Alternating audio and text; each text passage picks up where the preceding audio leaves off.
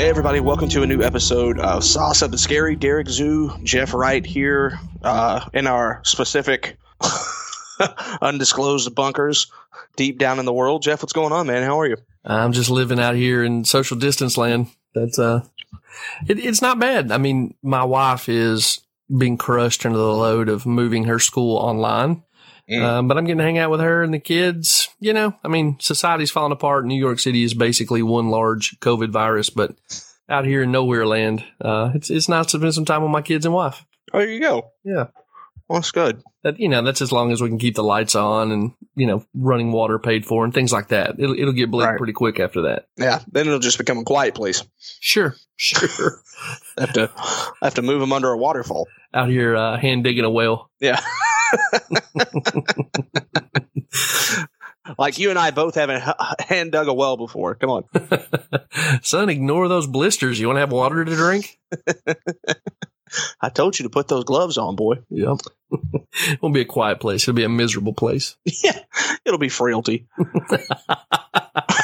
Just knocking on neighbors' doors with a gleam in my eye. Yeah. Yeah. I mean, who knows what I will be doing for entertainment in a couple weeks. Taking your kids and Otis around the neighborhood, laying hands on people. I'm here to heal you. That sounds sinister, didn't it? That did. I really fit all the profile of the crazy country preacher.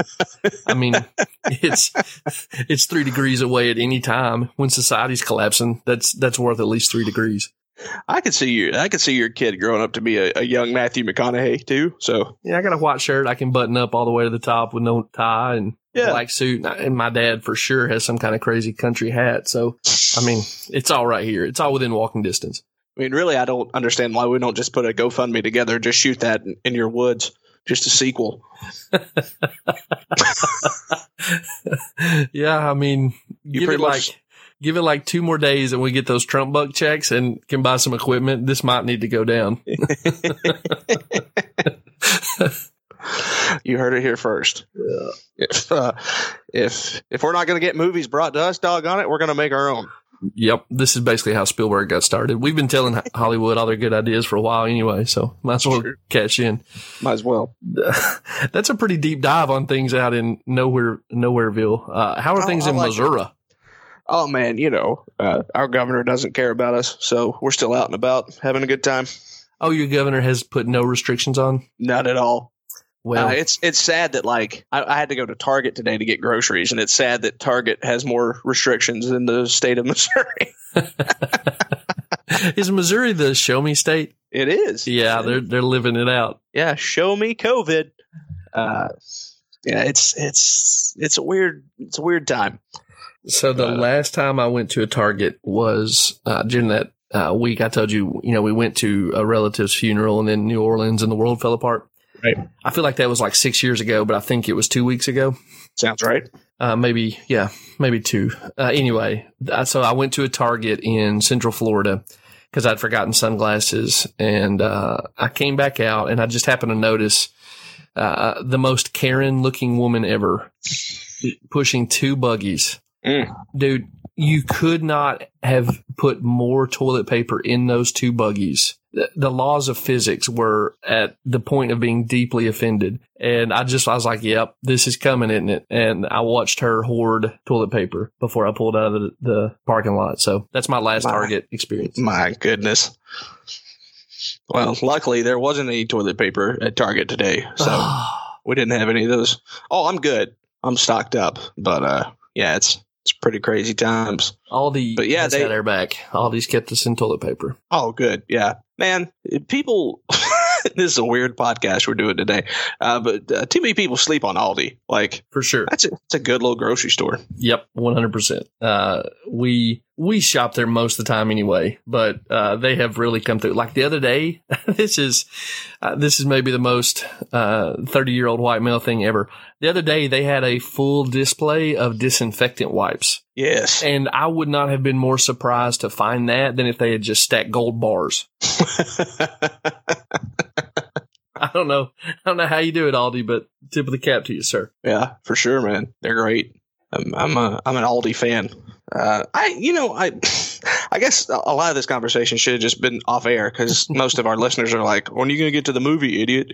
But it's weird to me that like Cookeville doesn't have a Target yet. Oh yeah. So small town drama that it's rumored every year, and people get cultist level excited about it. Home Depot and Target, man. There's chanting and dancing in the street, and it never materializes. They're just playing with their hearts. It's crazy. Yeah. But you have Publix. Yeah, we do have Publix, and Publix is taking care of people too. They're the only grocery store in town that is letting older people shop for the first hour or 2 hours of the day, and then opening up the store to everybody else after. So people, good on them. Yeah, good job, Publix. Yeah. So that's the update on COVID in living through something scary. Yeah, what a weird world we're living in right now. For sure, dude. I guess it does all just make sense with the scary part of this podcast because it is terrifying right now. So yeah. The lack of information, or I should say the deluge of information that you have no idea how to discern what you should trust and what you should pitch away. So yeah, it's disorientingly scary in different ways. Yeah. Which definitely bleeds into what we're going to be talking about today. So that's a good 100%. Yeah. A good segue. I know there's something else you want to do, but that's a really good segue into what we're doing. By the way, what we're talking about today is we're talking about the HBO miniseries Chernobyl. I don't think that was anything that we said on the podcast last week. So Chernobyl is what we're going to be talking about this week. Yeah. And when you say that, I turn into a human form of that emoji with hearts for eyes. I think I was rewatching it this week with the missus, who is also a huge fan of the show. And I think this is like my 5th time through it. But I just noticed stuff. Every time I watch it, I notice stuff I didn't. Like, I'll get into it later. But all I'm going to say is that series rewards rewatching. There you go. Yeah. So, hey, you had a brilliant idea that we would borrow from, since there's no trailers or really any particularly awesome news. We'd borrow from sister podcast, Pop Culture Coram Deo, and do a segment called What You Watching. So you want to jump into What You Watching? What You Watching? What You Watching? So Derek, what you watching, buddy? Man, I just want to keep that as part of our show just because that lead in is so adorable. Well, thank you. The voice actors on that are near and dear to my heart. Yeah, I'm a big fan as well. So I watched Hunters this week. I'm unfamiliar. What's Hunters? Hunters is the Jordan Peele produced series on Amazon Prime. Yes. Okay. I feel I'm ashamed, and I'm sitting in a puddle of shame right now for forgetting that. But I know exactly what you're talking about now that you said Jordan Peele. Yeah. It stars Al Pacino, Josh Radnor from How I Met Your Mother, Carol Kane. I think those are the 3 big stars in it. But a great cast. It's a little slow to begin with, but it gets ramped up probably about the 4th or 5th episode, and it leaves you with the biggest WTF moment in a long time. I don't know if they'll do a second season, but if they do, I'll definitely go back and watch it just to see how they resolve the cliffhanger that they left it on. Oh, okay. Well, it's been on my list to watch. I think I started it and couldn't get into it. I can't remember, or maybe Christy didn't get into it as much. But anyway, I left it off. I need to go back to it. Yeah, and it is like that is the thing about it. It's a slower build to it. The first couple episodes, I watched them and I was just like, my goodness, this is going to be difficult to get through. And then it cranks up, and when it really cranks up, I couldn't stop watching at that point. Well, awesome. I guess our listeners maybe are ahead of me on this, but I appreciate the recommendation. I'm definitely going to check that thing out then. And then I finished that, and then I started the thing that's buzzing all over social media right now, or at least on my Facebook. Have you watched this yet, Jeff? Tiger King: Murder, Mayhem, and Madness. Well, we watched the first episode last night. Okay. I am the absolute target demo for the Netflix documentary about crazy people. Yeah.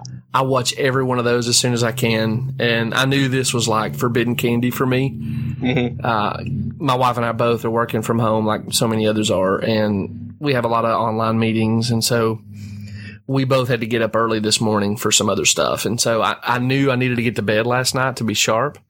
but there was just like 2 heartbeats of silence where I wasn't ready to go to bed. And I was like, let's start this. And we watched the whole thing. We watched the whole episode.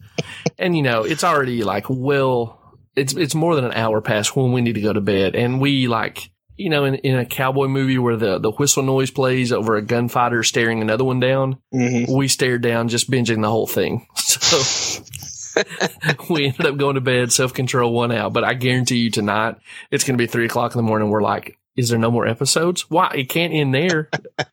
Long answer. I've started it. So have you finished it? I haven't. I have decided to savor this like a nice wine. For sure. And I only watch an episode a night. How far are you in? 3. Yeah. I think I've told you before, I have a bad habit of doing that and never watching the thing, But I'm seriously betting we'll just binge our way right through this one. Yeah, it's difficult not to. Like, after the second episode, I was like, oh, I want to watch this third one. I was like, no, I'm just going to wait. And so I watched the third one last night. I'll watch the fourth one tonight. I mean, what else do I have to do with my time right now except just savor this as much as possible? But my goodness. Yeah. It is. Go ahead. No, after you, sir. It is just the most white trash, fascinating thing I've ever seen in my entire life. The only thing that it does is the only bad part about it is it makes me feel bad because I don't have a significant other and this dude has 2. Are you there? Did I lose you? What happened? Yeah, I think I lost you for just a second, but okay. I'm back now, baby. Okay. Yeah. I don't know if you heard the joke or not. Did you hear? I'm making an editing note right now. Yeah. Why don't we redo it and I'll snap it back in. Okay. The only bad part about this documentary is that it makes me feel bad for not having a significant other because he has 2. Nice. Well played, sir. Like makes my heart hurt a little bit. Yeah. I'll tell you what I'm realizing watching this. I just grew up with too limited a profile of potential careers. I just didn't know, man. I thought you were like a doctor, a lawyer, a preacher, a farmer. I didn't realize you could be the eccentric television station, internet television owning, wild game, big cat owner. I'm not saying I don't win for it, but I just wish I'd have known I maybe could. Right. It's not necessarily something that would have happened, but it would have been nice to know that it was a possibility. Yeah, or at least like I could encourage some of my close friends to do it. So. Jeff Exotic has a decent ring to it. I like that. Yeah. But you'd have to change the spelling to Geoff. Yeah, I'm willing to do that. I think once Toys R Us went down, that name came up for grabs, so I could do that. Yeah, for sure. Yeah, so those have been the big 2 things I've watched. And then I revisited Us the other night. It was the year anniversary that it premiered.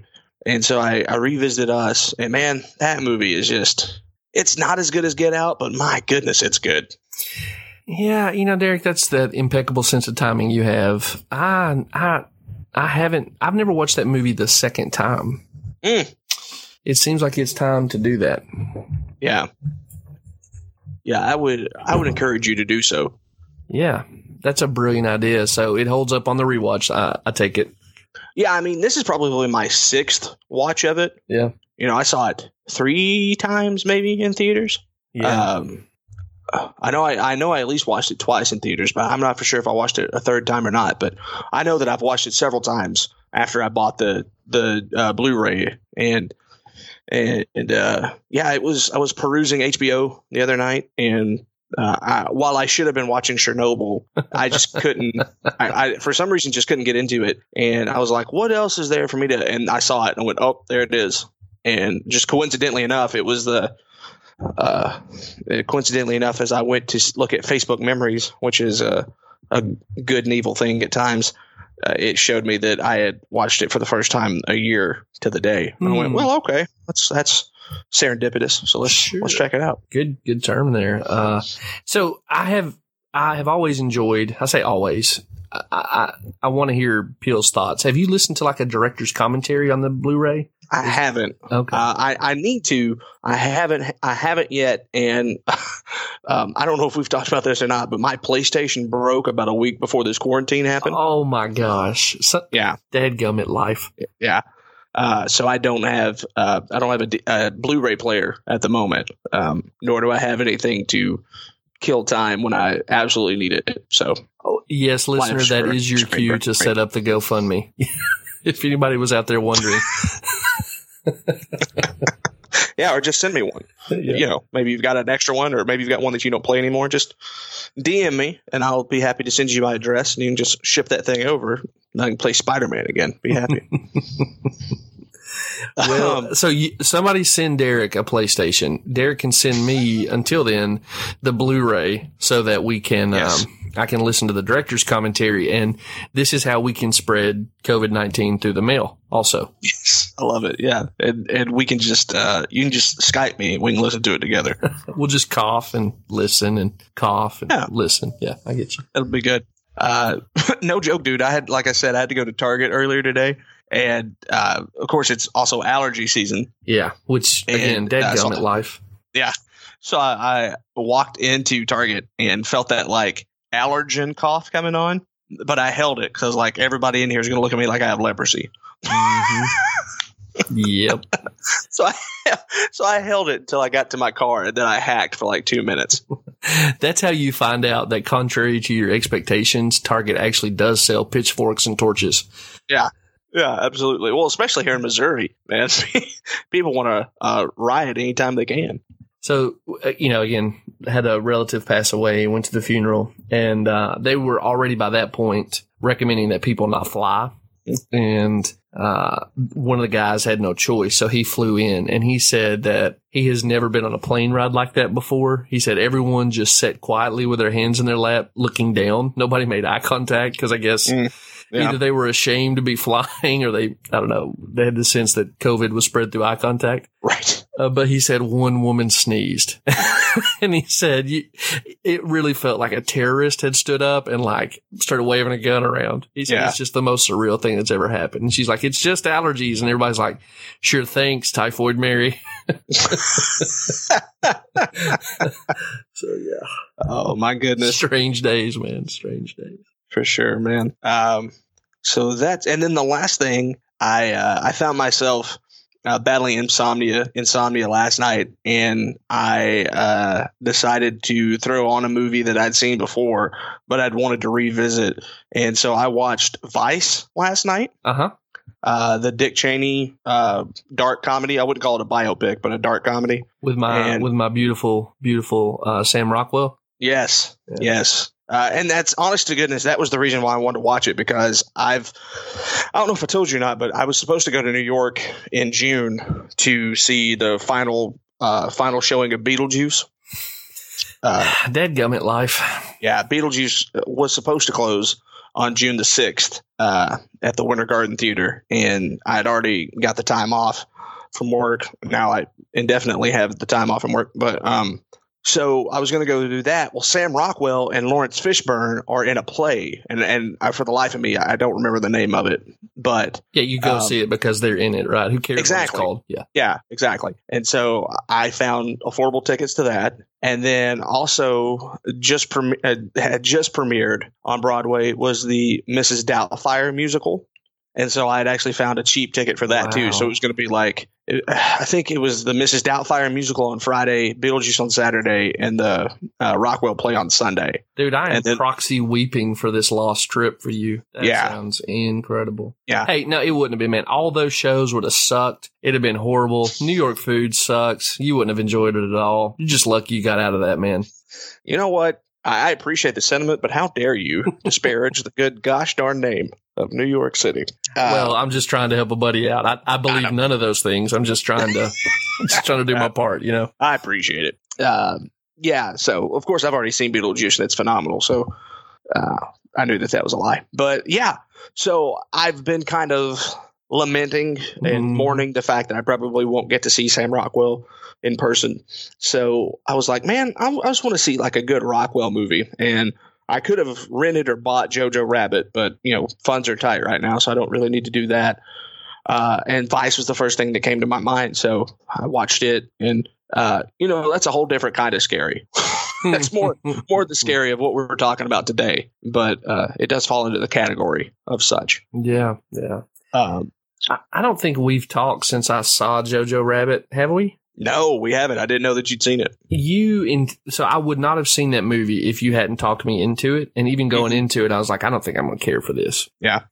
I thought this was a great year for movies. Most of the Oscar-nominated Best Film Pictures I really liked. I don't know that I've been more impressed with a movie thus far than Jojo Rabbit, because it's two movies in one, and it's like it's just beyond my ability to capture how funny the first part of that movie is. Mm-hmm. But then it becomes this period drama, human interest piece movie that's like emotionally gripping in a way that won't let go of you. Yeah. And I don't want to spoil it for anybody who maybe hasn't seen it, but as a guy who is a skeptic, you got to see Jojo Rabbit. And the Rockwell character does the same thing. And at the beginning, there's all this comedy built into him. But the last thing we see from him, again, trying to avoid spoilers, the thing he does for Jojo, I was like choking up over it. And I didn't expect it this is the lightest spoiler I can give. He plays a Nazi, and you don't expect to see that from a character playing a Nazi. So anyway, man, Sam Rockwell, just every time I see him, he moves up my list of greatest actors of his generation, you know? Yeah. So I saw that movie in Orlando. I was down there for an audition and came off the audition feeling great.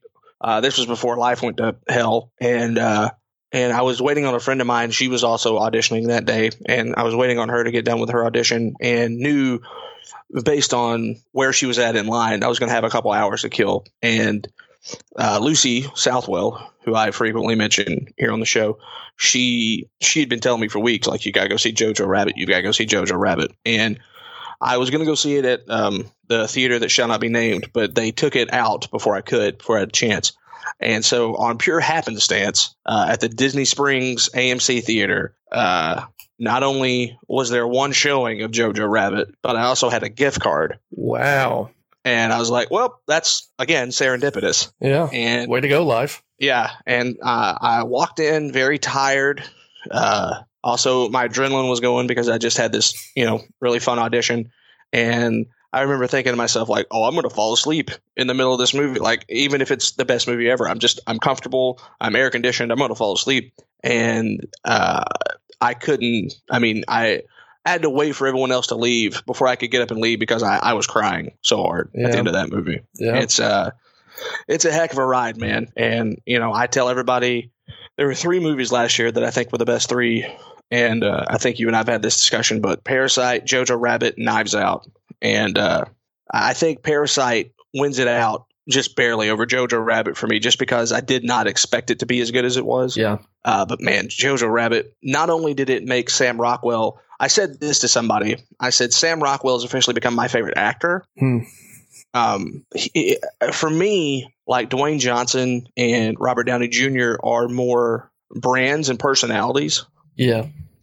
And that's weird saying that because I think RDJ is one of the greatest actors of all time. But I think as far as like an actor's actor, Sam Rockwell's got to be at the top of the list.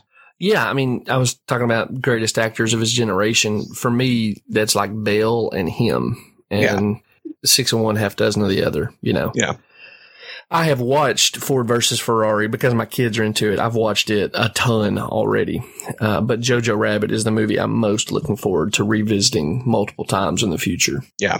It's when the writing, Waititi, the writing, everything lands in that movie. I can't name a weakness in it. And again, it's 2 great movies in one movie. Anyway, sorry, I didn't mean to step on you. Just no, you're fine. Yeah, I was just going to say that not only did Sam Rockwell jump to the front of that list, but also Taika Waititi probably is now on my Mount Rushmore of directors. He's also definitely in the top 2 or 3 of like, if I had one day to have lunch with somebody, who would I pick? Yes. You know what I mean? I'm going to watch everything he does, but I also would just love to hang out with him for a day. Yeah. Yeah. He's fantastic. And that movie is wonderful. As much as I'm glad that the director of Parasite won Best Director, I easily could have said Jojo Rabbit and been really happy with, the fact that it took it as well. Yeah. Yeah. I told you I was happy this year. Jojo Rabbit, Parasite, for me, 1917, and Ford versus Ferrari, I would have come away going, yeah, makes sense. Yeah. And I also love The Irishman. That's one of the things I've watched in the recent days. I just had put it off because it's so long. Yeah. But I know this about myself, but I just had forgotten that I'm always in for a straight up Italian gangster movie. Mm-hmm. And it was perfect. And I don't care that like they tried to make Robert De Niro, De Niro. As he's basically 700 years old, and big chunks of this movie, he's supposed to be playing a young father. I don't care. Mm-hmm. I don't care. I'm here for it. Yeah. And this may be the last ride of De Niro, Scorsese, Pacino, and Pesci. And I guess I'll be revisiting The Irishman. So anyway, this is a long way of me saying I thought all the Best Picture noms were great this year. I would have been almost happy with any of them. It's just a shame that like this couldn't have come out. Jojo Rabbit couldn't have come out the year Shape of Water won. You know what I mean? Yeah, for sure, man. Dang it, I had something I was going to say actually, about that. I guess the year Shape of Water came out should have been Get Out. Get Out. Yeah. I'll have to go back through my archives and find the year that Jojo Rabbit should have came out. Yeah. I'm sure that there's always a good year for something like that to come out and take whatever uppity pretentious movie won. Yup. Also, I can say that Sam Rockwell is my favorite actor because Robert Downey Jr. just did Doolittle, and that's the worst piece of garbage. Yeah, that's just so sad. I guess we should stop wondering what Cap and Tony will do in their competition, but like Cap won with Knives Out. Yeah. So, Cap won the breakup.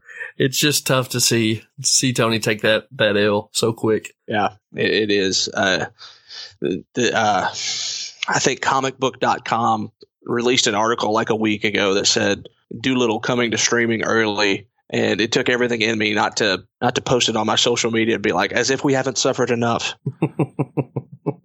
I'm so sad to hear that because I thought, well, it's RDJ. I'll go watch it. Yeah, but I'm not going to now. No. If I can keep you from doing anything, sir, don't go watch that movie. I know I couldn't keep you from Midsummer, but I'm telling you, don't go watch Doolittle. Yeah. And then finally. The last thing I'm watching, or the last thing that I want to talk about that I'm watching, if you haven't seen it, I'm going to tell you to drop everything you're doing and watch this. And also to the rest of our wrestling fans. Well, brother, you're running right up against old Tiger King, El Tigre Kingo. So this better really hit. Dark Side of the Ring. I don't know if you watched this documentary series on Vice last year. I'm familiar. I didn't. Okay. Dark Side of the Ring deals with some of the most tragic and also craziest stories in the world of professional wrestling. Season 2 just premiered this week with a 2-hour documentary on the Chris Benoit murder-suicide. Oh. It is narrated by Chris Jericho. Their interviews with Jericho, Chavo Guerrero Jr., David Benoit, and Nancy Benoit's sister, Sandra. Wow. And Jim Ross as well is in it. And I'm sure that there's others that I can't think of. But the fact that Jericho, Chavo, Vicky Guerrero, Dean Malenko, people that were close to Benoit. Yeah, like Jericho loved him. Yeah. Huh. And then, also his son, David Benoit, is in it as well. And it's emotional. It's gruesome. It is the real kind of scary. Yeah. And even if you're not a wrestling fan, even if, you heard about those, the murder suicides in 2007 of Chris, his wife, Nancy, and their son, Daniel, even if you heard about those things and you're interested in it, I highly recommend going and watching it. I've seen it twice now, and it's difficult. So how does one watch a Vice documentary? It should be on YouTube. Okay, for cost or no cost? For no cost as of right now. Oh, baby. Also, if you have a Roku, they have a app. They have a Vice TV app, and it is free as of right now as well. Sweet. I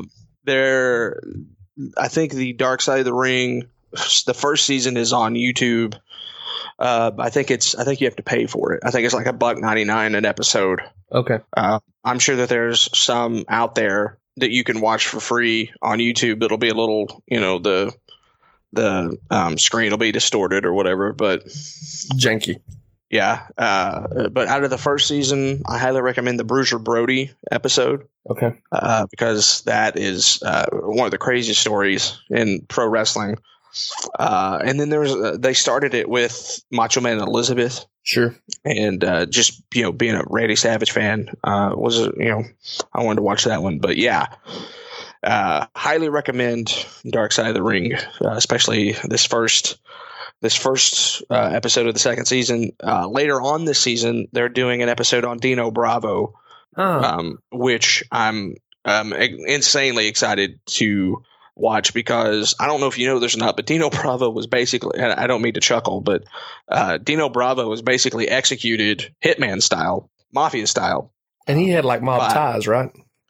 Yeah, apparently. I can't remember. It was probably one of Conrad's podcasts that I heard somebody mention that. Mm-hmm. I always thought of him as like a mid-carder. He never landed on my radar, but like that guy apparently was into some shady stuff. I'm all about, you just heard me talk about The Irishman. Yeah. Sign me up for Dino Bravo. Yeah. And Jim Ross talks about it a little bit on his podcast this week. Goes into a little bit of detail, but not much, but I'm very intrigued to see how it plays out. But if for some reason you have Vice TV, there'll be a new one that comes out every Tuesday, and then I think you can stream them the day after that. I know that if you have live TV with Hulu, Vice is included on that, so check it out. But yeah, definitely check it out. Like I said, the Benoit one I think it's the best one they've done so far, and it's that's the craziest story in this weird, wacky world of professional wrestling. And they did it right. So. Well, and if you get Jericho in there, I mean, I don't know. Jericho may have concluded that his friend became a monster, but Jericho is not inclined to be simplistic about it. He knew the guy who was not the ghoul before whatever happened. Right. And so I've heard Jericho talk about it on his podcast some, and I've always appreciated the perspective he brought, because he doesn't take a simple approach to it. And so, man, I'm all about that. You've told me I'm probably still going to watch Tiger King first, but when my wife goes to bed, I'll fire up Benoit. Yeah. So the first episode, or the first hour of it, is more of a Eddie Guerrero, Chris Benoit documentary, kind of detailing, their rise to prominence in the WCW and the WWF. Cool. And then probably 3/4 of the way in to the thing, Eddie passes, and then the last the last fourth of the first hour is talking about, Benoit killing his family and then himself, and then the second hour is just all that. And it goes into some crazy details that I didn't know. It's as a matter of fact, I may fire it up after we get done. Like I gotta cook dinner, so I may just put it on in the background while I'm doing that. Oh, cool, man! You've sold me. Vice will be getting a stream for me on this one. Yeah. Well, I don't know that I've watched anything in addition to what we've talked about here. I will tell you this just for comedic sake. My kids, my boys anyway, have gotten into basketball pretty heavily. And, I'm taking advantage of that by watching a ton of basketball documentaries. So my kids are learning about like the 90s Orlando Magic with Penny and Shaq, the Bad Boys. Yes. It's basically, at this point, I'm completing everything that's required of me as a father. So I may check out after this. I'm not sure. Maybe it'll be COVID. I don't know, but, I'm kind of coming. You just gotta show them Blue Chips. That'll be the end of it. Yeah. And Blue Chips even was like, it whet their appetite in the Magic documentary, because Blue Chips is referenced. Yeah, that's right. That's right. Let's, it'll be nice to be able to say that basically all of my parenting requirements have been fulfilled. Well, my kids aren't even 11 yet. So it's good to have that checked off. Oh, absolutely. Well, that's cool, man. People ask me all the time. Well, not all the time. That sounds pretentious, but people have asked me before, like, that knew me as a child, knew that I was a big basketball fan growing up in the 90s, and I fell away from it probably in the early aughts. Sure. And, they asked me, like, what happened? And I just tell them, I mean, when Jordan left, it wasn't the same, but really when Shaq and Penny broke up, it was like, yeah, dude. I was the guy that loved the Magic while everyone else was loving the Bulls. And, granted, I mean, you got to love Jordan, but like Penny and Shaq were my guys. Yeah, man, 100%. That I so resonate with that. So I was just conflicted. I was in a love triangle because Jordan retired. here came Penny Hardaway. Then Jordan comes back, and all of a sudden Jeff Wright's heart is divided. But eventually Michael retires again. Penny's around, and you're like, things are going to be wonderful. But Shaq goes to L.A., Penny hurts his knee. And I mean, really, basketball in the NBA went into a wilderness in terms of ratings, because you had the Iverson generation, Chris Webber maybe, and nobody wanted to watch them play. It took a long time for the league to bounce back in terms of the popular consciousness. And so it is right in the feels for me in the same way you're describing. Yeah, for sure. Now I need to go back and watch Blue Chips. Yeah, dude. And I mean, if you hadn't seen the 30 for 30, this magical moment, it will tear your heart out. I saw Penny Hardaway, my favorite post-Jordan player. And then, he ended up becoming a contemporary briefly for about 3 years. But then I saw my favorite basketball shoes ever, the Air Penny Ones, I think is what they were called. Yes. Most expensive pair of shoes I've ever bought. You get a little dose of Little Penny with Chris Rock, and I don't know, it's all right there. I was just about to ask you if Little Penny does a cameo in the documentary or not. Yeah, he's in there. I remember as a kid going to Goodies looking to see if they had released a new Little Penny shirt. I had like 3 of them. And it's like a kid, I used to do that with comic books. I'd go see if there had been a new comic released. I was going to Goodies to find new Little Penny shirts. That's awesome. True story. Tell him, Little Penny from the science class says hello. And I forgot Shaq did a video where a Little Penny lookalike pops up and he squashes it with his elbow. I mean, there's drama there, man. There's drama. Yeah. Shaq was also, Sinbad was also in a movie where he was a genie. Yeah, I know I saw that. I just can't ever find it. It's so funny, man. I read somewhere, a buddy of mine posted, he said, do you think we're in the wrong Berenstain timeline? There's a lot of those sitting out there that are pretty good. I mean, it's tired at this point, but the first time I saw, has anybody tried unplugging 2020 and plugging it back up? Yeah. That captured exactly where my heart was at. Yeah. So good. All right, man. I think we've waxed enough poetic. We probably need to get to the main event. Yeah, we have thoroughly vetted out everything that we are watching. So you can tell we're in self-quarantine and don't get to talk to many people outside of family, because we're both like, hey, let's talk about this too. Yep. I just became my grandma when she was like 65 as a housewife, talking about my stories. I just became my grandma now because I can't remember anything. Was that too dark? Oh my gosh. Yeah, that is too dark for 2020, man. You've taken us to a new, oh my gosh, my heart hurts for that. My Cash App is Derek Zoo. Shout out to Miss Judy. We love you, Miss Judy. We do love you, Miss Judy. All right. She's doing great, by the way. Good. Good. We'll call that the end of What You Watching? What You Watching? What You Watching? So are you ready to pull the curtain on Chernobyl, sir? Pull the string! I don't think that's ever been more apt. Yeah, I mean, that accent, I think, is pretty close to, it's closer to Russian than the accents of the actors in this movie. I was going to say it's better than what Jared Harris and Stellan Skarsgård did. Skarsgård. I don't know what you just said, but I want to say it forever now. So Stellan Skarsgård? Yes. Skarsgård? I don't know. Rock the Cashba? I think that's what I said. Derek, here's something I need to know. You had me chewing my fingernails because you're like, I can't get into this. Tell me you love Chernobyl. I do, sir. I'm so thankful to hear that. That's so much relief to me. I love this show in a way that, I mean, it's dark, it's bleak, but man, I love this show, and I'm so thankful you love it too. Yeah, it did take me a little bit of time. I think that I expected more action. Yeah. In the first go around, like I think that's what, because I told you, I said, dude, I've tried to watch this like 2 or 3 times and just can't get in the mindset. And I guess I just didn't expect a bunch of middle-aged white men talking the whole time. Yeah. I just expected more action. And once I settled in and got to it, I don't think I like it as much as you do, but I definitely will recommend it and tell people to watch it. I think it's appointment viewing. I think everybody needs to watch it. But I will say it may be the greatest miniseries I've ever seen, but I think that when people are ranking it with top television shows, I think that might be a little too much. Yeah.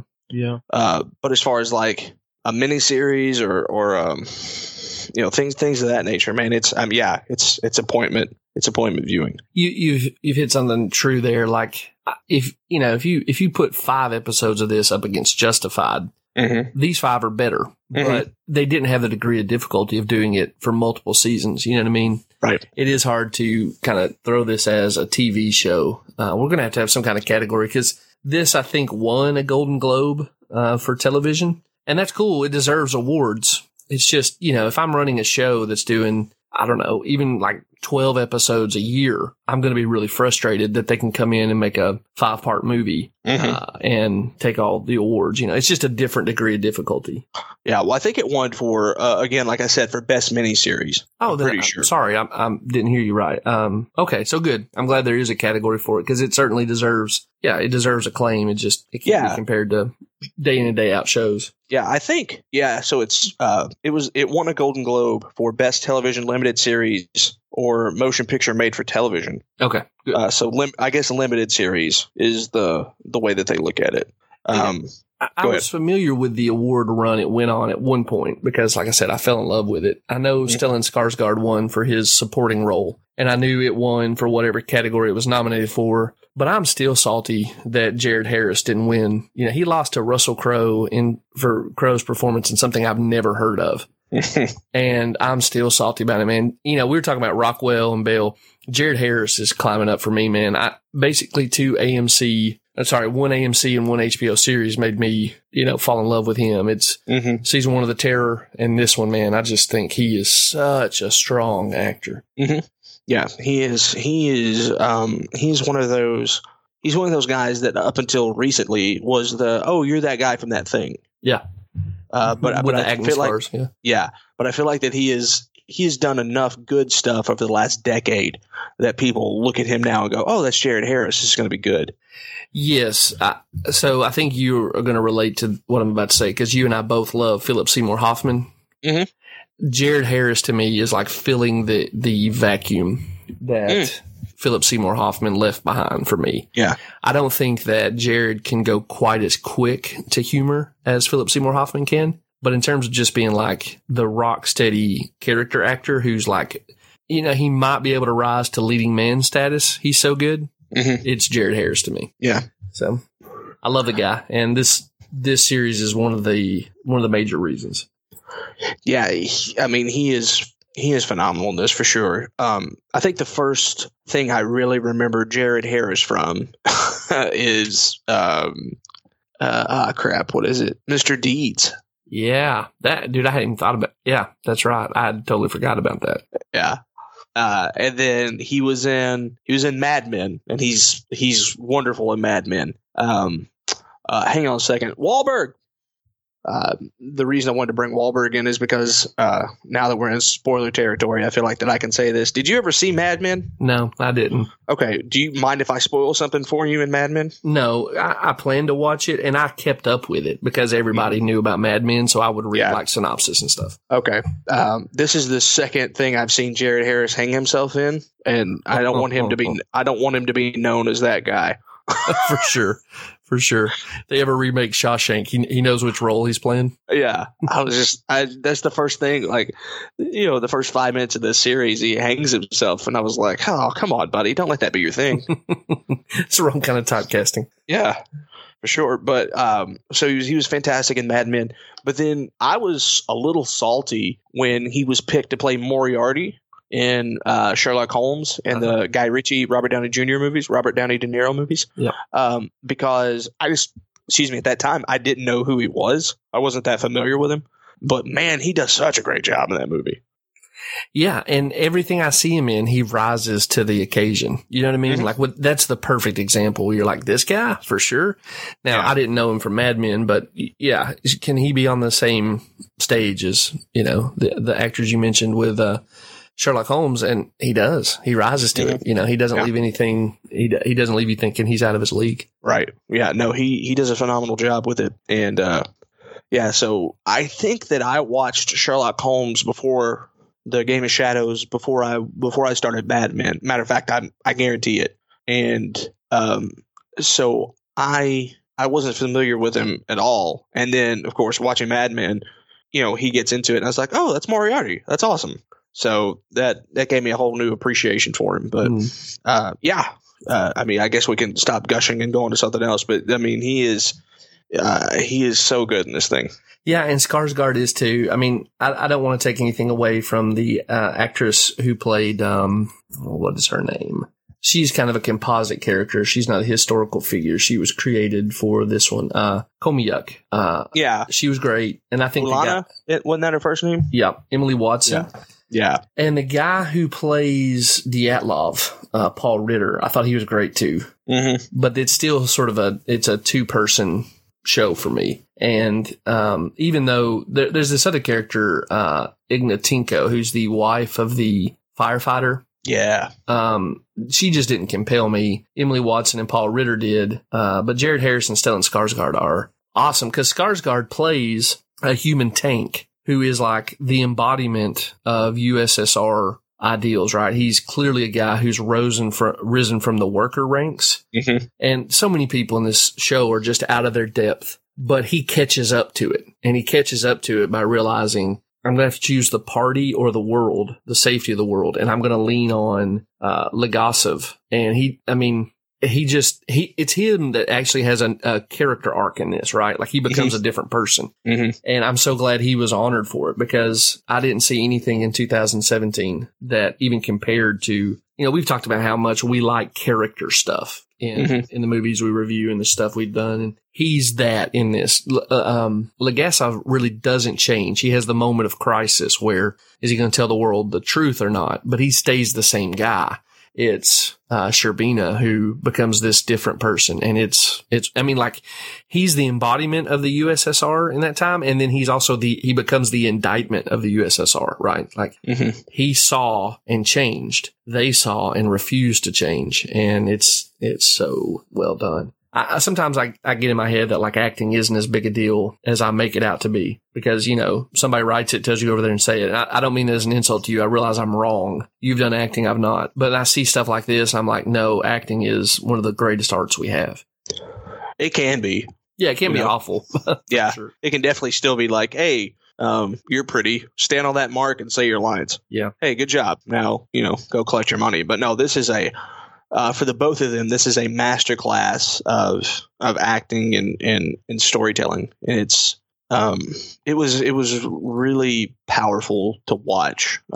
Just because I don't want to jump the gun, but you and I talked about this off air. Like we see snippets of what happened in Chernobyl happening now. Yeah, and so it's I don't know, man. It's fascinating to me. Like you would talk to me about like, hey, let's do Outbreak or hey, let's do Contagion. And to me, I was just like, that feels too on the nose for what we're having to deal with right now. And I was the one that recommended Chernobyl. And as I watched it, I was just like, son of a gun. Yeah, for sure. He wrote me into it anyway. Yep. Craig Mazin, the creator here, I guarantee you he's sitting around somewhere in a prophet's robe. Come to me for wisdom, all ye who need. In his underground bunker. Yeah. Well, I don't know how you want to go through this, but the way I have this cataloged in my mind for the review is that there are 3 great quotes from this movie, from this series. And I think they kind of define and identify all the stuff I want to gush over in it. Okay. And so if you're willing for me to just feed those to you, I'm going to work from lesser to greater. Yeah. I feel like this is your baby. So I do love it like a child. Yeah. Yeah. You steer the conversation and I'll be happy to pepper when I can. Well, I don't know if I've ever told you this. So, do you ever use the website Quora, Quora? I do. Yes. So you can get on and ask questions. And, when that thing unveiled or whatever, I think Wired magazine's where I'd heard about it. And so, very early on, I was an early Quora adopter, and I went back and looked for it. And on Quora, if multiple people ask one question, the mods will consolidate it. And so I couldn't find a timestamp for this, but back about a decade ago, I had gotten on Quora and said, maybe more than a decade ago, and I'd said, why has there never been a great movie made about Chernobyl? Because this isn't one of the quotes I want to throw at you, but you know that there's a scene, I think it's in the first or the second episode, where Legasov and Sherbina have finally made it to the camp outside of Chernobyl, and they're like looking at it in the distance with that blue light going into the sky. Mm-hmm. And Legasov's trying to tell him, like, you don't understand. You can't throw water on this. And he tells Sherbina, he says, nothing like this has ever happened on Earth before. Mm-hmm. And so as a guy who likes history, I had read about Chernobyl. I think I had first read about Chernobyl in an article about how the exclusion zone around Chernobyl has wildlife has returned to it. So like wild horses and wolves and stuff have shown back up in a way that they didn't expect. But that led me into the story of the thing. It happened when I was 5 years old. And so I'm kind of catching back up to it. But there was this story of these guys who knew the reactor had exploded, and their boss made them go look because he was saying it was something other than an explosion. And the story I read, again, more than a decade ago that made me so interested in this is that these guys opened a door and looked into the heart of a nuclear reactor. And we're talking about like forces that were present at the beginning of the cosmos. You know what I mean? Mm-hmm. And they're just looking down into it. And the story, when I encountered it, said that the radiation had, killed them very quickly, like we see in the show. But it had done such damage to them that their eyes changed color. Oh, my goodness. I have no idea if that's true or not. But I just remember being gripped with, like, there were human beings who looked into a nuclear reactor, you know. Yeah. And so in a lot of ways that are kind of relevant now, on a much smaller scale, that story always captivated me, and it shows up in episode 1. We get that scene where like dust is falling from the sky in the control room, and Dyatlov is there with the rest of the techs, and they're all basically dressed up like they're going into an operation theater. You know, they've got like caps on and whatnot. And Dyatlov insists that it's just a water tank that has exploded, and he sends those guys to go check it out. And one of them is like, no, the reactor exploded. I'm not leaving here to go do that. That's a suicide mission. And all the rest of the guys are like, yeah, the Soviet guard right over there will kill us if we disobey this superior officer. But the guys went and did it. You know, they knew what they were doing, and they went and did it. Mm-hmm. And so one of the techs, I can't remember which one it is, he looks at the guy who's objecting, and he says, what do you want me to say? If it's true, meaning the reactor blew up, then we're dead. And what does it matter what we do, right? Mm-hmm. And it's just incredibly compelling to me to think, what do you do when you know your death certificate is signed? You're just waiting for it to cash out. Yeah. And so watching those guys in the show go and like try to get a meter to get a reading on how many Roentgens are in the atmosphere. Watching them like carry guys out who are getting sick from radiation poison already. You know, that scene where the guy carries the other guy on his shoulder, and the guy's hand on his shoulder leaves a radiation burn.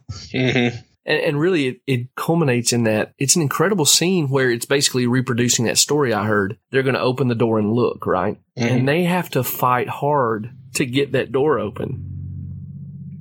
And can you imagine being a human being who is a nuclear specialist, fighting to get a door open, stepping out and looking over and looking into a radioactive pile?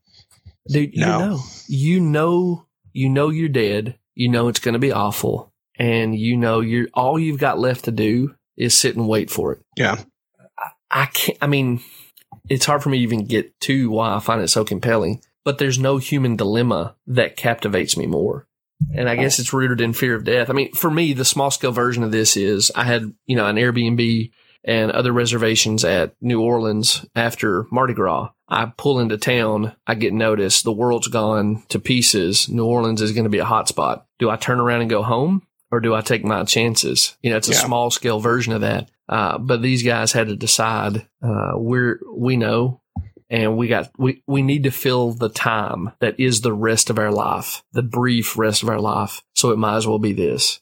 Does this make sense to you why I'm so like captivated by it? I don't know if I sound like a religious lunatic raving about the end of days. No, for sure, man. I mean, you were, I honestly kind of wish that you and I had this conversation before I watched the show.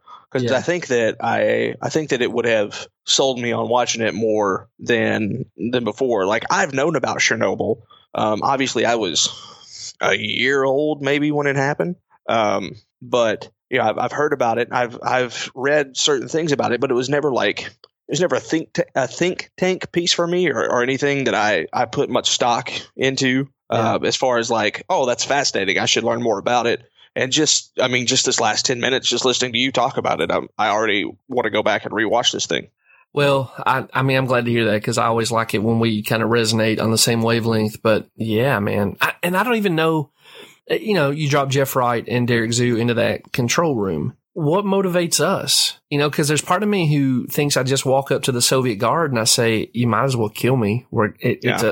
There's actually a scene where Legasov, Sherbina tells the pilot of the helicopter, he says, "Fly me over the fire." Mm-hmm. And Legasov tells him, "If you do that, you will want him to kill you with the bullet he's threatening you with."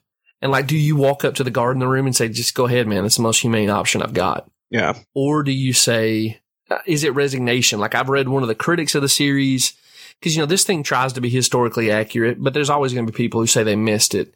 One of the critics said the defining feature of life in the Soviet Union at that time was resignation.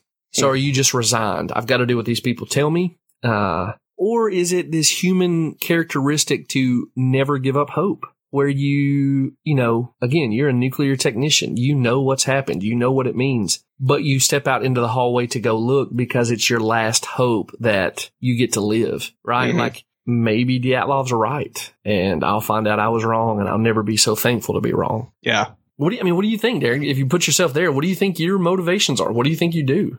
I think you try to save as many people as you can. Yeah. Yeah. Your ticket's already been punched. Right. So why worry about yourself in that moment? And just try to help as many people as you can. Yeah.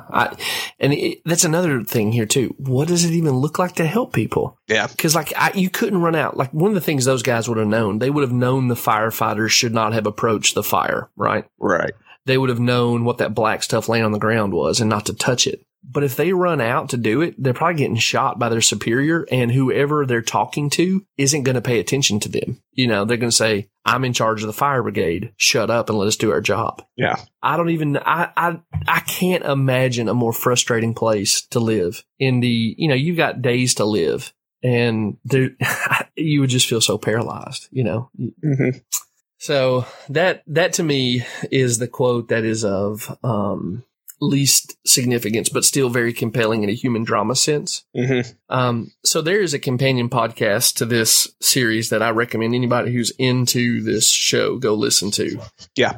And Craig Mazin is very clear what he thinks the thesis of the show is. And as the creator, we got to pay attention. It shows up right at the very beginning. Legasov, before he hangs himself, says, "What is the cost of lies?" And he says the real danger is that we hear enough lies, then we no longer recognize the truth at all. And this is where I think you and I both are he's a prophet. You know what I mean? Yeah. And I will say that as a guy who is probably much more to the right politically than most of the people listening to this podcast. Right. But it seems like the one thing that people on the left and the right can agree on is that we can't trust the government to tell us the truth. And I told you this, before the podcast started. Pick an administration. I don't trust that administration to tell me the truth. You know what I mean? Yeah. And I may be more inclined to believe this administration, and I say this theoretically, not chronologically. This administration is more inclined to tell me the truth, and that is less. But I never come to the table hearing from the government assuming that I'm going to get clarity and truth above anything else. Mm-hmm. And in that sense, I think Mazin is right that this is not a story that's ultimately just about Chernobyl. It's about our current climate. Yeah. Yeah. Well, you and I off air said that, or I said this to you, it seems like that there is no, and this is a broad statement to make, but there seems like that there is no absolute truth anymore. Yeah. It's just truth that fits your narrative. Yeah. Or that is the narrative of your camp. Right. Yeah. And you see that, it's glaring in this miniseries. Yep. And it was the one thing that I remember, as good as as good as this series is, I think the thing that resonated the most to me was the prologue, where after it's all said and done and they're showing you or you're reading, text of like these many people passed away from cancer related issues and these many people died, and Skarsgård's character died 4 years and 4 months after, being exposed and all that stuff. To me, that made the most impact for me. Sure. And then it shows at the very, very end of it that the Soviet Union only declared death due to the Chernobyl accident was 31 lives. Yeah, man. And you just and it was just like the alarm went off in my head where I was like, truth fits the narrative. Yeah, that's what they're gonna post. And sadly, we live in a society that doesn't want to. Man, this is getting deep. This is getting deeper than what we normally do here, but like we live in a society that doesn't want to hold itself accountable for facts. Yeah. It's well, this is my opinion and my opinion is the fact. And if you don't agree with my opinion, then you're wrong. Yeah. And probably I'll reject you personally. Yes. I'll mentally, if not publicly, paint you as a monster. Yeah. And so it's glaring, the comparisons between 30 years ago, 35 years ago at this point and now. Well, let me read you the full. When I say the full, like the 3 or 4 paragraphs around that. What is the cost of lies section? Talk about nailing our times. He says, "What is the cost of lies? It's not that we'll mistake them for the truth. The real danger is that if we hear enough lies, then we no longer recognize the truth at all. What can we do then? What else is left but to abandon even the hope of truth and content ourselves instead with stories? In these stories, it doesn't matter who the heroes are. All we want to know is who to blame. In this story, it was Anatoly Dyatlov. He was the best choice, an arrogant, unpleasant man. He ran the room that night, he gave the orders, and no friends, at least not important ones. And now Dyatlov will spend the next 10 years in a prison labor camp. Of course, that sentence is doubly unfair. There were far greater criminals than him at work. And as for what Dyatlov did, what he did do, the man doesn't deserve prison, he deserves death. But instead, 10 years for criminal mismanagement. What does that mean? No one knows. It doesn't matter. What does it matter? What does matter is that to them, justice was done. Because you see, to them, a just world is a sane world. There was nothing sane about Chernobyl. What happened there, what happened after, even as good as we did, all of it is just madness. And he says to the scientific community, well, I've given you everything I know. They'll deny it, of course. They always do. I know you'll try your best. And dude, how bleak is that? But how relevant is that?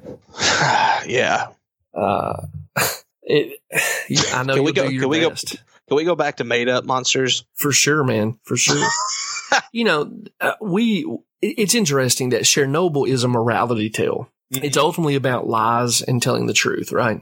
So I don't want to get too preachy here. And I don't think that you have to have my ideological, philosophical, theological convictions to resonate with what I'm about to say. I think this is kind of still consensus. But we want to act like reality is conformable to our will, right? Mm-hmm. That good and evil doesn't really exist objectively. It's just sort of this construct that society created.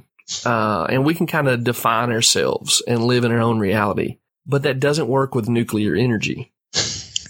Yeah. You get what I'm saying? Yeah. I don't mean to laugh. You're spot on. Yeah. Nuclear energy comes along and says, this is a really great, powerful, this is a source for the kind of power you need to power your cities and your smartphones and all that. But it is objective. Yeah. And if you don't relate to it as objective, you're going to be in trouble. So Chernobyl happens and objective reality sticks its foot back in the door. But then some events happen that make it look like morality is also objective. And again, I don't want to go too far here because I get that there are customs in one society that are seen as immoral that in another society are seen as moral. Mm-hmm. But when we get to lying about what happened about Chernobyl and the way that sets up other people to suffer, it starts looking like morality is much more objective than we are comfortable with considering. Does that make sense? Yeah, absolutely. And so I think Chernobyl is prophetic in a couple different ways. It really addresses our cultural moment, and one that, in my opinion, began before the Trump administration. People don't have to agree with me on that, but I'm just saying, among the people I live with, this fake news was a phenomenon long before Hillary Clinton and Donald Trump started talking about it. Mm-hmm. But it's also prophetic in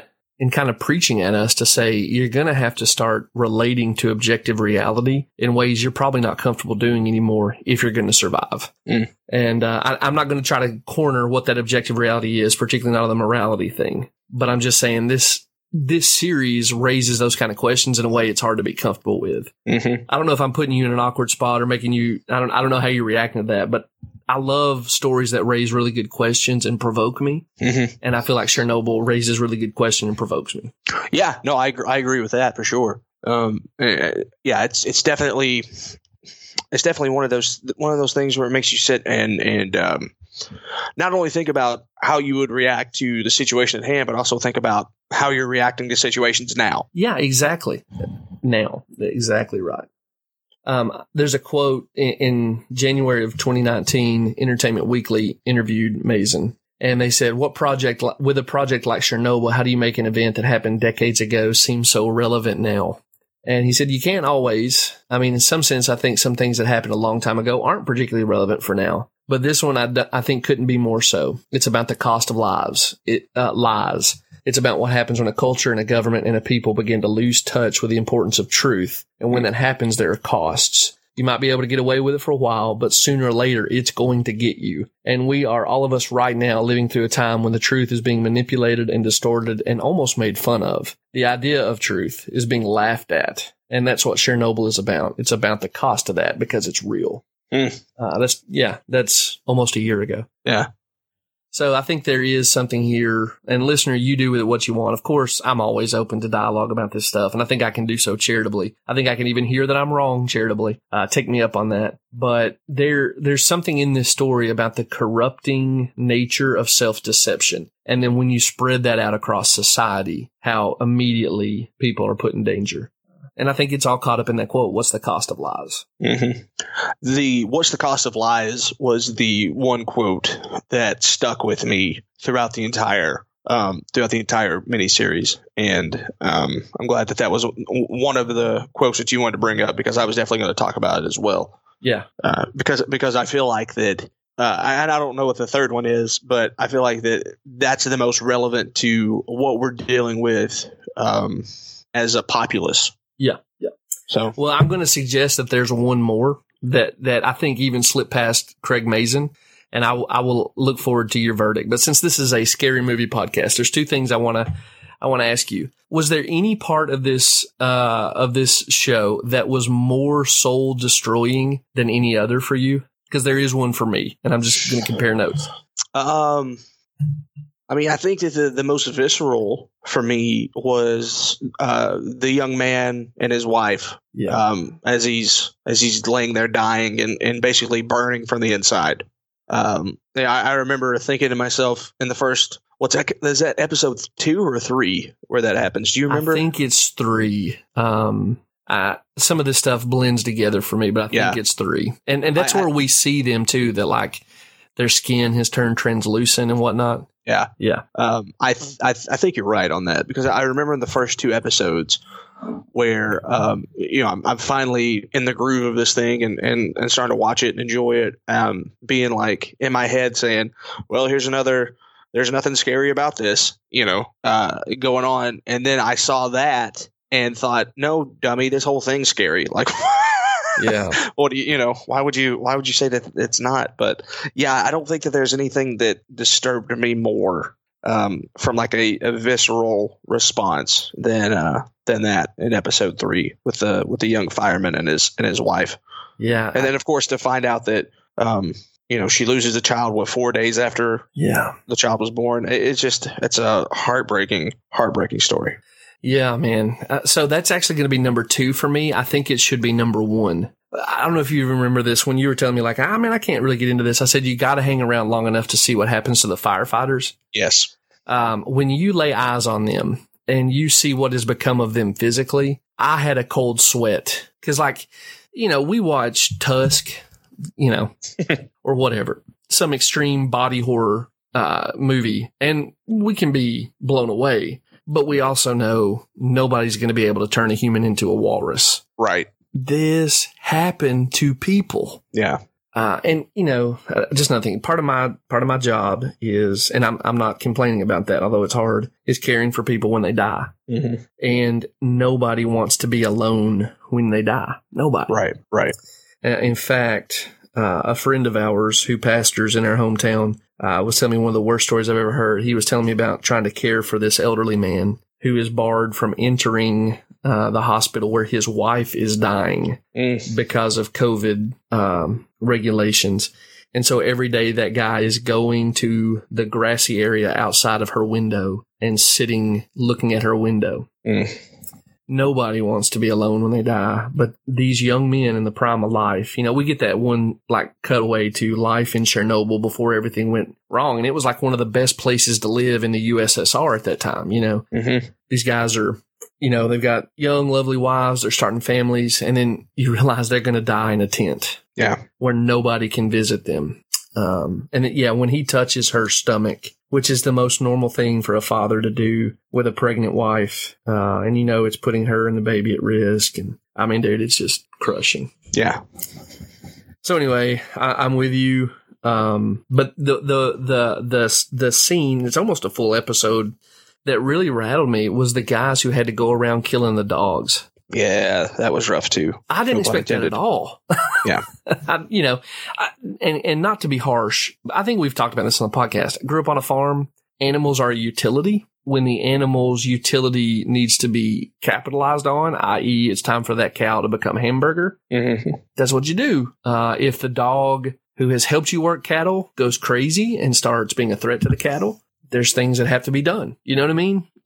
There's agree with it or disagree with it. I was raised in an environment where animals weren't therapy creatures. You know what I mean? And I'm a huge dog guy. I love dogs as a pet. I wouldn't treat a dog in that way, but nonetheless, my formative years were spent in an environment where it was just different. And, I just can't imagine being the person who has to go around all day killing dogs who come up to meet me wagging their tail. Yeah. I don't know. I may be aggrandizing this, but I expect to be rattled by the young father dying, knowing he won't get to see his child. You know what I mean? I expect that. I didn't expect to be so destroyed by the idea that you're just going to spend your day killing house pets. And when he goes into the dog with the litter of puppies, I wanted no more of that. Yeah, man. I think that I've tried to block that out of my memory. Yeah. Because that was a really tough thing to watch, and I just remember, when that young soldier's given that order, and me just being like, "Don't do it, buddy. Put your gun down. Shoot yourself. Do yeah, for real. Do something you don't have to do this. Don't worry about it." That you're right. That is a very heavy emotional part of that episode. Would you think that's the A story of that episode? Probably. Yeah, that's why it feels like the whole episode. I think there's a lot more that goes on, but it kind of feels like the dog killing episode. It's again, I would not have expected it. If you'd have given me the elements that are in this story, I think I would have sorted that to the bottom of what I will care about. Yeah. Even the gruff dude who's the veteran of foreign wars, who's in charge of that group. And you can tell he's trying to go easy on this kid. But when the kid doesn't put the animal down with the first shot and hesitates, he loses his crap. He's they don't suffer. And he's on his case about you don't let them suffer. I'm like, holy cow, this dude has a soul. You know what I mean? Somehow against all odds, this hardened soldier has a soul, and he's not being a jerk to this young man. He's sparing not just the animal, but the young man, the psychological effects of letting an animal suffer. All right. Well, anything else to say on that one? I'll leave it alone. Anything else that was truly horrifying or gut wrenching that I didn't highlight there? No, I mean, no. I will say that it did kind of startle me a little bit to know that Jared Harris's character, what's his name again? Legolas? Legasov, yeah. There it is. Thank you. That Legasov hung himself Yeah. I didn't expect that to be the first 5 minutes of the show. Yeah, it's jarring. And so that left me in a state of like, oh my gosh, that's where we're going. And so I would put that on there too. Like, I know that they don't really show much of it, but still, it was difficult to be like, oh, there's Jared Harris killing himself Swinging, again. Yeah. Honestly, I almost feel like that's a kindness. It does two things as a storyteller. That's a kindness from Mazin. Because one, it tells you how bleak the story is going to be. Yeah. But then two, if we had gotten that after Legasov kind of stares down, which, is a fabrication. He wasn't really in the trial the way that they portray him, but he is the guy who got the scientific community motivated to not kowtow to the party line. Mm-hmm. If that guy gives the big presentation at the trial and stares down not only his own, people and the structure around him, but his own demons, because we know in real life, too, he went to Paris previously and had lied on behalf of the administration. Right. If I have to then go watch him hang himself, I don't know how I come out of this series. You know what I mean? Like, it would have been a bridge too far. I'm almost thankful I got that over with. Yeah, they did it the right way for sure, but it's just a very jarring thing to walk right into. It is super jarring for sure. Well, here's the last quote. I won't keep us here all day. This is what I actually think the thesis is, and I think it's how this series is most relevant. People can tell me how wrong I am, including you. I'd welcome that. But it's in episode 4, and Sherbina and Legasov and Khomyuk are sitting there talking about Legasov going to tell the international community what happened at Chernobyl. And this is the one where Legasov chooses to lie. But as they're off in this room kind of hashing out the moral duty that Legasov has to tell the world what happened here, Sherbina gets in Khomyuk's face and says, what you're proposing is that Legasov humiliate a nation that is obsessed with not being humiliated. Mm-hmm. And I think that is the defining feature of the world I have lived in, at least in my adult years. Nobody is willing to be told they are wrong or have to deal with the reality that they're wrong. Yeah. And so I really think the what is the cost of lies is right on. I think it's subservient to the greater root problem of being obsessed with not being, humiliated or not being seen in public to be wrong. Yeah. And I mean, it's the defining characteristic of the world of Chernobyl, right? So, the state as an expression of their own glory has to be protected at all, costs. And so Dyatlov insists on the lie of the, water tank exploding because it has to be a lie. It can't be his fault that this disaster erupted. Right. The people who are his supervisors get together and lie to each other. They say, 3.6 Rotkin? Not great, but not terrible. They blame their administrators for sending them defective equipment. When Legasov shows up, the guy who is like, the curly-headed supervisor of Chernobyl is like, I've heard these terrible things you've been saying. What a shameful thing for you to be doing in this hour. And they like cluck their tongues at him. Mm-hmm. And then like within 5 minutes, Sherbina is saying, take these men away. Because he's realized that they're the problem. I mean, it's just lies, lies, lies.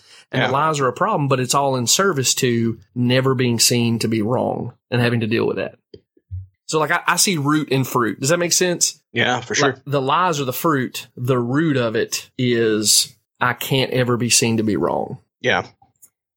Yeah. I don't mean to keep rattling, but, Mazin says this in the Entertainment Weekly deal. But he has Legasov say it as a line of dialogue. Every lie we tell incurs a debt to the truth. Sooner or later, that debt is paid. It doesn't matter how aggressive we are towards never being humiliated or seen to be wrong. It doesn't matter what resources we can temporarily marshal to never have to deal with being wrong in public. It's eventually going to come bite us. You know what I mean? Mm-hmm. And that's where the fear comes from. Well said. Yeah. I mean, I know I've been rattling a lot, and I'm sorry, I don't mean to dominate, but like, no, you're fine. This captivates me. It captivates me that basically this is a story of human pride. Sure. And I can look at lots of different people on TV who have authority in our culture and have platforms in our culture. And I think the one thing I can say they have in common is that they are obsessed with not being humiliated. And, lest I be heard to be beating up on other people, you know what lives in my heart? The same thing. Exactly. Yeah. I feel like Chernobyl can pretty easily be seen as an indictment of whatever your favorite pet peeve is. Mm-hmm. But I think the reason this show has really gotten under my skin is that it's a mirror. And I'm not comfortable. Like I said, I like stuff that raise good questions and provoke me. And this is a freaking mirror. Yeah. So anyway, I'm done. I will quit rattling. No, man, you're fine. I mean, if I disagreed, I would speak up, Yeah. But I mean, you're right on the money. I mean, again, to pull back the curtain, these are things that you and I were talking about off air, right? Yeah. Like, no one wants to be held accountable. No one wants to admit when they're wrong. And even when they're called out on a lie now, they double down on what they perceive to be their truth. And you see that in this series. For sure. And it's been one of those things for me, as a person. It's been one of those things where I tend to get frustrated when people disagree with my opinion on things. Mm-hmm. But I've also come to the point now where I try to let it go because it's just my opinion. There's no fact. Like, if it's a fact, then that's different. But if it's like, oh, hey, I hate Hereditary. Mm-hmm. And people are like, well, I love Hereditary. Or Midsommar. Like, oh, yeah. or yeah, either way. Then I go, okay, cool. I mean, that's your opinion, and you and I don't have to agree on it anymore. But you don't see that a lot in the world. And for me, it's been the most disheartening thing. And I'm not saying that I'm perfect at it. Like, I still get frustrated with stupid stuff that I shouldn't be frustrated with. But it is alarming. It's one of the things we were talking about off air, where I said I have to limit my social media time because I get so frustrated with how people are. Mm-hmm. Whether they want to pass off quote unquote fake news as their own, or the biggest thing is just the unnecessary pot shots at people who don't agree with them. Instead of being like, okay, cool, well, that's your opinion, and I respect you for it. I disagree with it. It's, well, you're an idiot. I don't understand why you feel that way. Why are you such a moron? Well, no, I mean, they're not. It's, I don't know. It's just, it's weird to see the way that the world is. But then, you watch a series like this and you go, oh, we've just been preparing ourselves for the last 35 years to be like this. Yeah. Yeah. So I think the way I would say it is that every problem in Chernobyl is not a problem of unique wickedness. It's a problem of scale. So like the same person on your Facebook or Twitter feed who, either person, I'm gonna give you two examples. The person who is happy to spread misinformation because it serves their camp's political or civic or social agenda, mm-hmm. or the person who refuses to take it down or acknowledge that they were wrong when someone calls them out. Mm-hmm. That person on Facebook and Twitter with those super low stakes issues, comparatively anyway, is the exact same person as the guy who says 3.6 Rodkin's not terrible, not great. Yeah. It's just a matter of scale. So we live in a world full of people who are being cultivated to be the kind of guy who can watch a nuclear reactor blow up and be like, it's a water tank. Yeah. Go look in and make sure. And that's the horrifying thing. Cause like, again, this is where it's just not comfortable. Name your favorite politician to hate or your favorite celebrity to hate. Like the person who in public is the dumbest person you know of. Mm-hmm.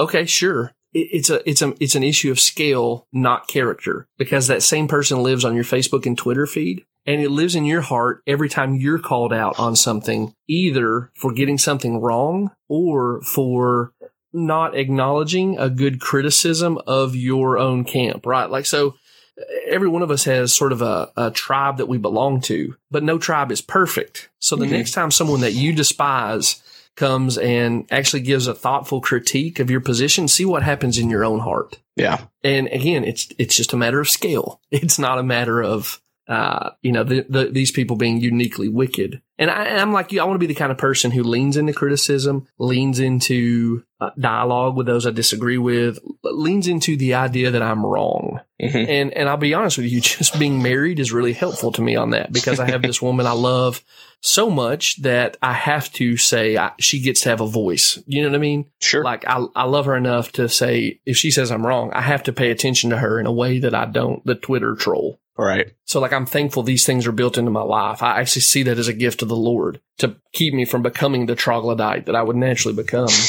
or at least slow it. But anyway, that's why it just makes, I think people are probably going to watch Chernobyl for decades. Yeah. Because it just kind of, it's dealing with very contemporary problems, but it's dealing with fundamental human problems too. Yeah. It's a morality play at the heart and soul of it. 100%. 100%. Yeah. I mean, we think about Shakespeare with Hamlet and Macbeth as like really getting to the core of the human condition. I think Chernobyl does that too. Yeah. So anyway, that's my bag. Actually, it's not. I could talk to you about unique features of this thing for a long time, because every time I watch it, I see something new. But those are the broad strokes that I think you kind of have to talk about when you talk about Chernobyl. Yeah. Well, I think we've done a great job in painting those broad strokes, and I think that if you want a more in-depth look at it, more than what you and I can give in a one episode podcast, then I would definitely recommend listening to the accompanied podcast. Oh yeah, that HBO put out. It is great. And here's the thing. He comes from a very particular political angle, and it shows up a little bit in the podcast. But dude, the details, the information that comes through that thing, it's wonderful. I couldn't recommend listening more. It's just called Chernobyl, I think. Yeah, it is. And if you're searching for it on Apple Podcasts, it'll be the first thing that pops up.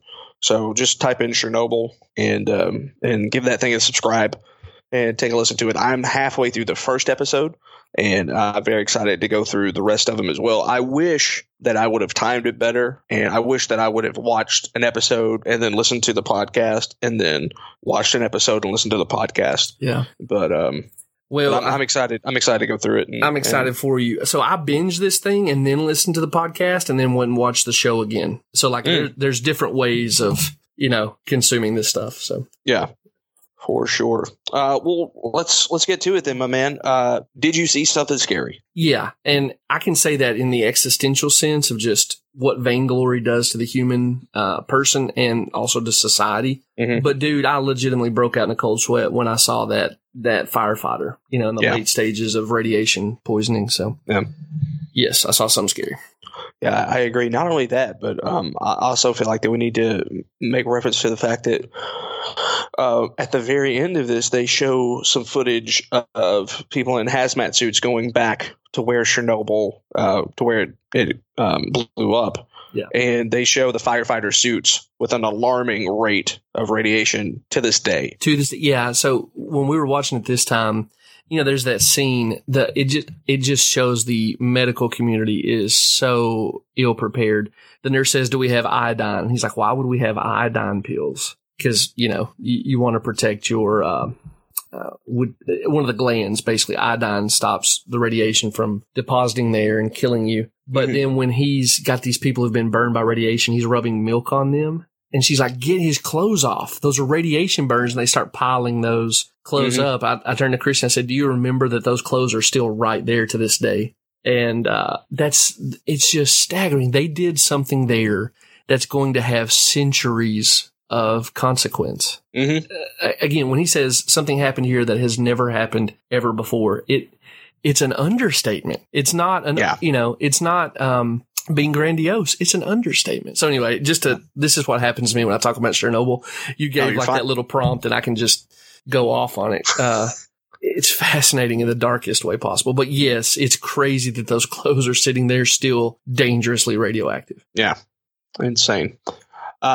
Scale of 1 to 10, where would you put this? This is a 10 for me, man. I usually want a happier ending. Mm-hmm. This is a 10 for me. I have no criticisms of this miniseries. Yeah, I probably would slide it at like a 9 or 9.5. How dare you? That is the cost of lies right there, Derek Zoo. I'm just playing. Just lean into that last point we're trying to make. And I think simply just because it did take me a while to get into it. Yeah. But once I got into it, man, it's easy to binge, but difficult to binge at the same time, if that makes sense. Mm-hmm. I mean, it is the like train wreck you can't look away from. Yeah, it is. And again, it's very eerie and borderline terrifying that you see so much of current present day America in some of the actions and words of these men from the Soviet Union back 35 years ago. So yeah. But I definitely, if you have not seen it, I definitely recommend you watching it. If you have seen it, I say do what Jeff did. Go listen to the podcast and then rewatch it again. It's worth it. I'll probably eventually pick it back up and watch it again. There's a lot of things that I've missed over the years that I want to watch before I go back to the darkest hell. But I definitely this is something I'll definitely rewatch in the future, and and something that I think once I do rewatch it, I want to come back and talk to you. Maybe not on the podcast, but I want to come back and talk to you about it again. Dude, I hope you do, because I'm really curious what the rewatch. Because I think I'm suspicious that part of what was off-putting to you initially was that I hadn't prompted you to say, this is not an action thing. This is a human drama thing, Yeah. Now that you know that, I'm wondering if the rewatch won't even be better than the initial. I think that it will. Again, I think that was my biggest hang up was I expected more. I don't want to say that I expected like Armageddon, the Michael Bay movie or anything like that. But, I think that when the way you gushed over it and the way that so many other people and things that I read were like, this is the greatest thing I've ever seen on television. So I had like Breaking Bad expectations or The Wire expectations, and this is not that series. Yeah. But it is amazing, and I don't think I've ever seen a mini series or limited series or whatever you want to call it, or made for TV movie or however you want to label this thing. I don't think I've seen anything better than this, and so I definitely look forward to going back and taking a look at it again from an angle of expectation, but also to, as you said, you learn something new or you see something new every time you rewatch it. I want to do that too. Yeah. And that's the thing. We didn't even touch on like how well this thing is made from a cinematography standpoint, the music and score along with it. Like there's layers to this thing. Think about the scene where the people are standing on the bridge in Pripyat, watching Chernobyl burn, and their kids are playing, and like it shows the moats drifting down on them. Like there's just really beautiful cinematography here. And so anyway, there's more. Hey, and let me maybe throw something positive in there. If this really captivates your imagination, I can't name you one off the top of my head, but there are multiple documentaries available online for free. I think I found them on YouTube that look at the way that wildlife has returned to the Chernobyl exclusion zone. You can find some really eerie, footage of people who went back and explored Pripyat, in these abandonments, because these people walked right out in the middle of everyday life. So there's all these creepy, there's the abandoned Ferris wheel and stuff like that. But don't quote me on all this, but some of the stuff that came out of that reading years ago, wolves have begun to flourish in the Chernobyl exclusion zone again. There's a species of horse that's native to Russia that they thought was gone from Russia that has showed back up. Wow. Some streams that were lost because of human development, and natural river courseways that were gone.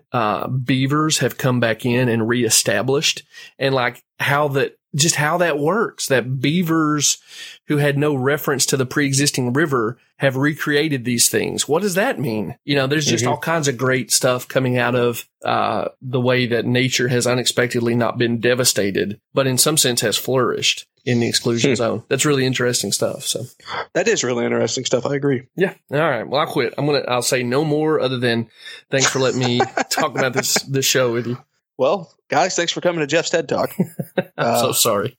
No, man, you're fine. I honest to goodness, man, like I enjoyed this conversation. I think it's one of my favorite ones that we've done so far. It's I always enjoy it when either you or I have a passion project that we want to talk about. Yeah, me too. This kind of goes off the trail a little bit, but I recently re-listened to our Blade episode. Yeah. And for me, that was a passion project. Sure. You know, I love that movie. And so just to get to hear you wax poetic about something that you're this passionate about, man, I'm all for it. So, well, thank you. I appreciate that.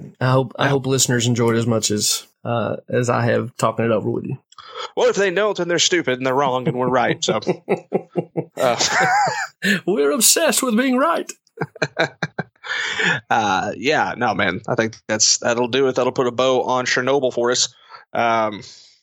Let's do some housekeeping, then we can talk about some other stuff. Hey, if you haven't already, you should go to Facebook and go to the groups and join We Saw Something Scary. That is our Facebook group, and there's all sorts of good fun happening over there.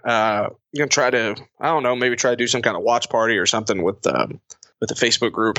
Maybe we can. Awesome. Yeah, maybe we can all watch a movie together or something pretty soon. We all need stimulation at the moment, so maybe we can figure out something else out like that. And if you'd like to be a part of that, or if you'd like to recommend a movie for us to watch in that watch along or whatever, then hop on that thing. We Saw Something Scary on Facebook. Go to your favorite podcasting platform, Apple Podcasts, Google Podcasts. I don't even know if that's still a thing or not, Google Podcasts. But anyways, Spotify, Stitcher, SoundCloud, YouTube, Plenty of Fish, JDate, whatever. Whatever you're swiping right on, swipe right on us. Subscribe, give us those 5-star reviews, let other people know about the podcast. And then, of course, if you'd love to help out monetarily, you can go to patreon.com/scary podcast, and you can see the tiers there and help a brother out. Yep. We appreciate you. I mean, the Patreon supporters literally help keep the show going. If you enjoy the free show, really the thanks go to the Patreon supporters because they pay for hosting. They pay for everything that kind of keeps the show moving along. Of course, Derek and I are the ones on the microphones, but that's what's paying for hosting. And, the hosting bills are not like catastrophic, but they're also nothing that I think we would be able to pay out of pocket for very long and keep the show going. So thank you, Patreon supporters. Yeah. Although, not going to lie, the next 2 months go specifically for me to get a PlayStation. So, yes, we're all in favor of that. Thank you, Patreon. Appreciate that. Yeah, and maybe we do it maybe we do the watch along on the Patreon. Sure. Before we do it for the Facebook group. I don't know. It's probably stuff you can probably edit all that out. I don't know. Anyway, Scary Podcasts. Yeah, patreon.com/scary podcast. We would love to have you guys partner with us on that. And when we've got some different things Jeff and I have been trying to work on to make that more worth your buck. So be on the lookout for some cool things that are be coming that way. Patreon exclusives. He's at Right Jeff. I'm at Derek Zoo, and we are out of time. Thank you guys so much for listening. Go watch this thing, man. I feel like that 2020 has been a year of suck so far, and a lot of that is shown through the podcast. We haven't really seen a lot of good stuff, but this was, this is at the forefront. This is the best thing that I think that we reviewed all year. So go check it out if you haven't, or go give it a rewatch and let us know what you think about it in the Facebook group. And we'll see you guys back here real soon. But until then, just remember to stay away from clouds and sewers, blind men with turkey pasters, and white people with teacups. We'll see you back here real soon. Stay safe. Bye-bye, man.